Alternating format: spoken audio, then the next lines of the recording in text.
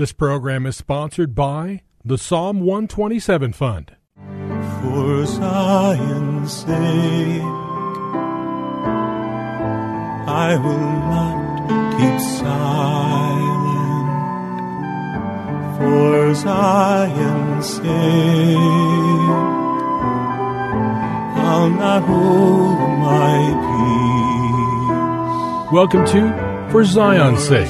Isaiah 62:1 is taken directly out of the Hebrew Scriptures when the prophet Isaiah declared, "For Zion's sake I will not keep silent, and for Jerusalem's sake I will not keep quiet, until her righteousness goes forth like brightness, and her salvation like a torch that is burning." Your hosts for the program are Shelley and June Volk, Jewish believers burdened to see Jew and Gentile become one. Believers strengthened in their faith and for their Jewish kinsmen to come to the saving knowledge of Jesus as the Messiah, the Son of God. Bless the Lord and welcome to For Zion's Sake. We thank you for joining us. We're the Volks. My name is Shelley. And my name is June. Hi, everyone. It's good to be with you as we continue a theme that we started yesterday, and that theme is seeing. How do we see? And we know God has given us two eyes to see with on a natural basis. But as believers, we need double vision. That is, we need to see with our natural eyes, but also see with spiritual eyes. Because if we rely only on natural sight, many problems can occur in our lives that will not just affect us, but other people as well. And we looked at scriptures giving examples of that. We go right back to the book of Genesis, where Eve saw that the tree of the knowledge of good and evil was good for food, pleasant to the eyes, and desirable to make one wise. Well, we know that she ate and gave to Adam to eat, and the rest is history. We know that in 2 Samuel we'll read about the time that kings went out to battle, but David stayed at home, and one evening he went out on the roof of his house, and he saw a beautiful woman bathing. That beautiful woman was Bathsheba, and those who know Scripture know that was a disastrous time because he had an affair with Bathsheba. The baby died that she was impregnated with, and David even had Bathsheba's husband killed. We read from Joshua 7 and saw that the army of Israel was defeated at Ai because there was sin in the camp. Achan saw among the spoils a Babylonian garment, silver and gold, and coveted them. And because of that, they lost the battle, and needless to say, Achan paid a price. It was his life. In the New Testament, we saw that Peter was walking on the water when he was in a boat with the other disciples. And Jesus was walking and bid him to come. And he said, "Come." And Peter started to walk on the water. But when he saw that the wind began to blow, he began to sink. Again, when his eyes were on Jesus, he walked on water. When he looked at the natural elements, he began to sink. So how often do we see and look at things which defile us? And we read from Job that he knew the problems of looking naturally. And in Job 31:1, he said, "I have made a covenant with my eyes. Why then should I look upon a young woman?" And you brought up the scripture from Psalm 119 yesterday, Junie, which is really powerful. Psalm 119, verse 37. And this is something we all need to take to heart. "Turn away my eyes from looking at vanity and revive me in thy ways." Thy ways. Can we make a covenant? Can we ask God to make a covenant with us? We need to make it with him, I should say, that I will turn away my eyes from looking at vanity.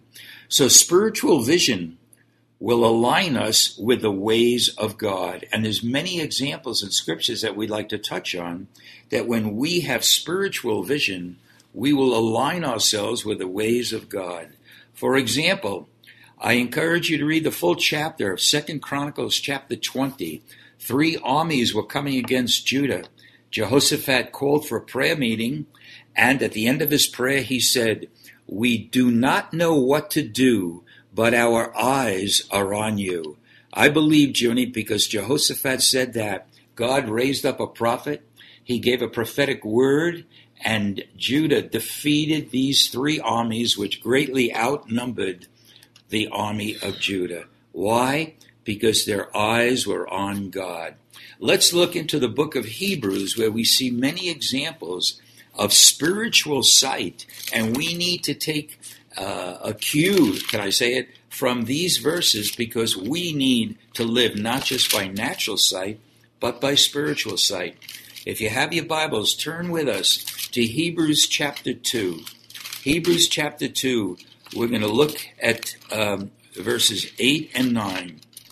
The writer is quoting from the Old Testament, and he says in verse 8, "You have put all things in subjection under his feet," meaning the feet of Jesus. "He left nothing that is not put under him. But now we do not yet see all things put under him." Again, the word says all things have been put under Jesus' feet. But it says, "But now we do not yet see all things put under him." But look at the first few words in verse 9. "But we see Jesus." Again, it's like we need to keep that spiritual sight of the Messiah before us whenever we face a difficult situation. And if we put that scripture into an example in our life, that Jesus has put all things under his feet. In other words, he overcame sin and death for us, but yet we don't see it. Yes. Because death is still happening in the earth to humans, and also seeing and desiring things that are not right.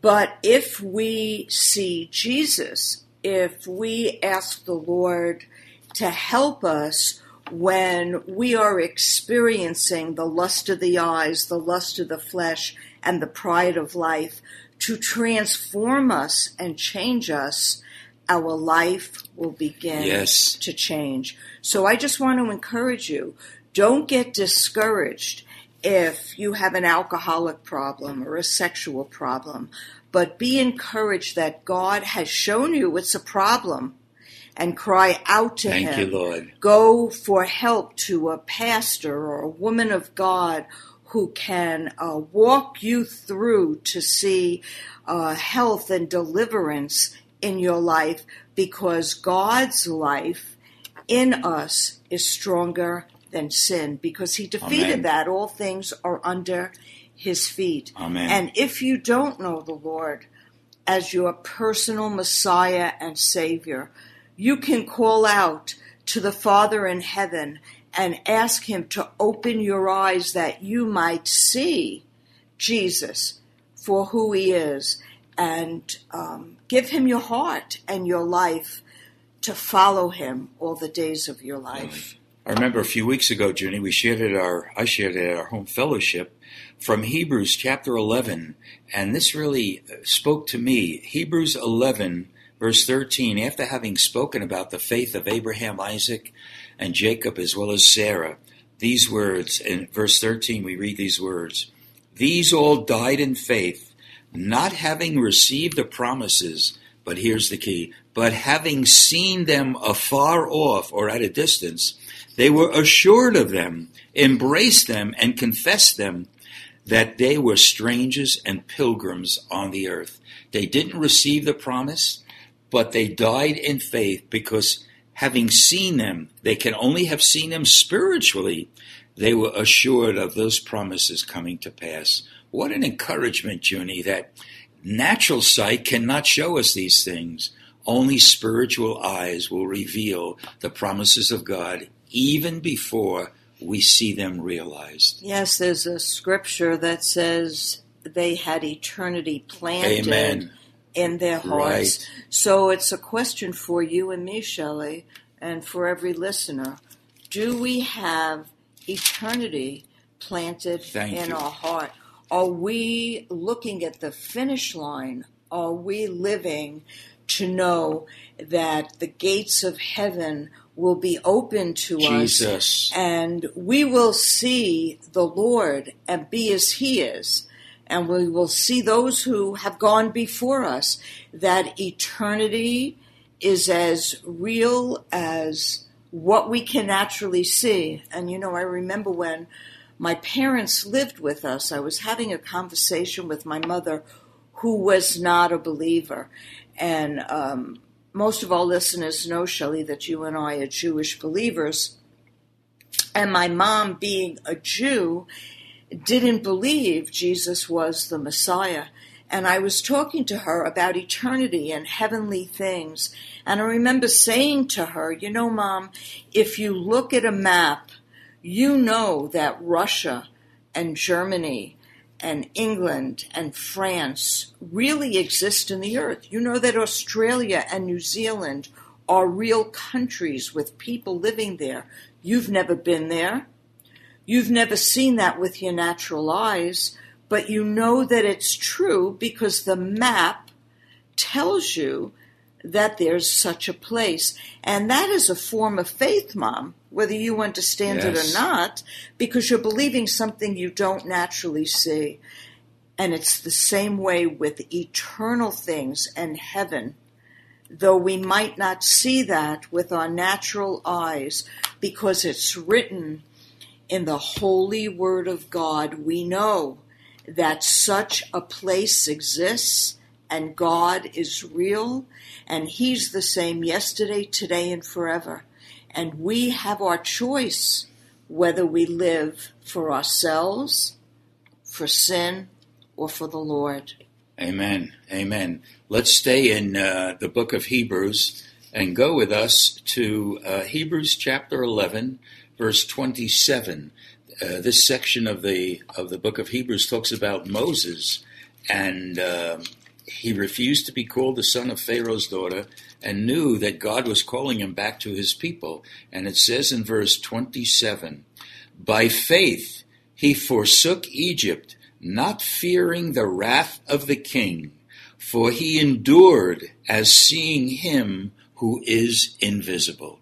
Junie, what a powerful encouragement this verse is. Moses endured the wrath of the king. He probably could have been the next Pharaoh, but he turned aside from that. It says the verse before that, he chose rather to suffer the affliction of being with God's people than to enjoy the pleasures of sin for a season.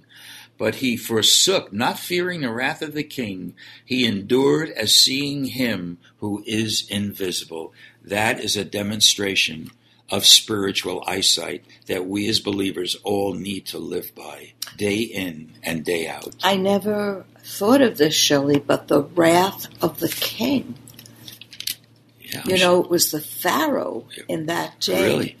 But the king that he didn't fear the wrath of could have been God himself, Malkenu, the king. Oh, I see what you're saying, really. Well, the point is, we need spiritual eyesight to overcome the greatest problem that we think, really, and that will take away the fear because we'll put Jesus before us. Father, we thank you, Lord. Thank you for the Word of God, which is such a source of encouragement.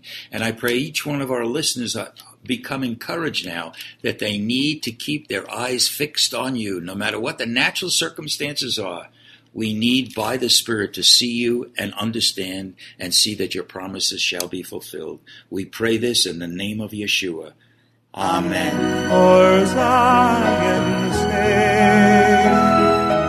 sake. Thank you for joining us this evening. If you would like to get in touch with Shelley and June, you can write to them at P.O. Box 1784, Scottsdale, Arizona 85252. That's P.O. Box 1784. Scottsdale, Arizona 85252. And you can also contact them on their website, ShelleyandJuneVolk.com. That's ShelleyandJuneVolk.com. Until next time, the Lord bless thee and keep thee. The Lord make his face to shine upon thee and be gracious unto thee. The Lord lift up his countenance upon thee and give thee peace. This program was sponsored by the Psalm 127 Fund.